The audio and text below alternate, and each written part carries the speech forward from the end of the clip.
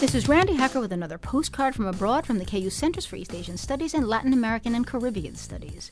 The poinsettia, with its bright green and red leaves, is a ubiquitous, some might say too ubiquitous, symbol of American Christmas. Now, but not always.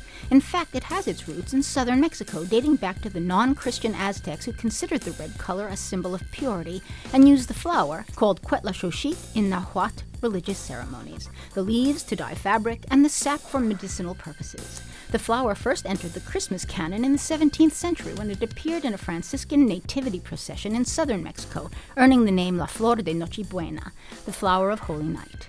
It was Dr. Joel Roberts Poinsett, the first U.S. ambassador to Mexico and the man it was ultimately named for, who brought it to the U.S. in 1828. A blessing or a curse? You decide. With thanks to Danika Swanson for this text from the KU Center for East Asian Studies, this is Randi Hacker. Wish you were here.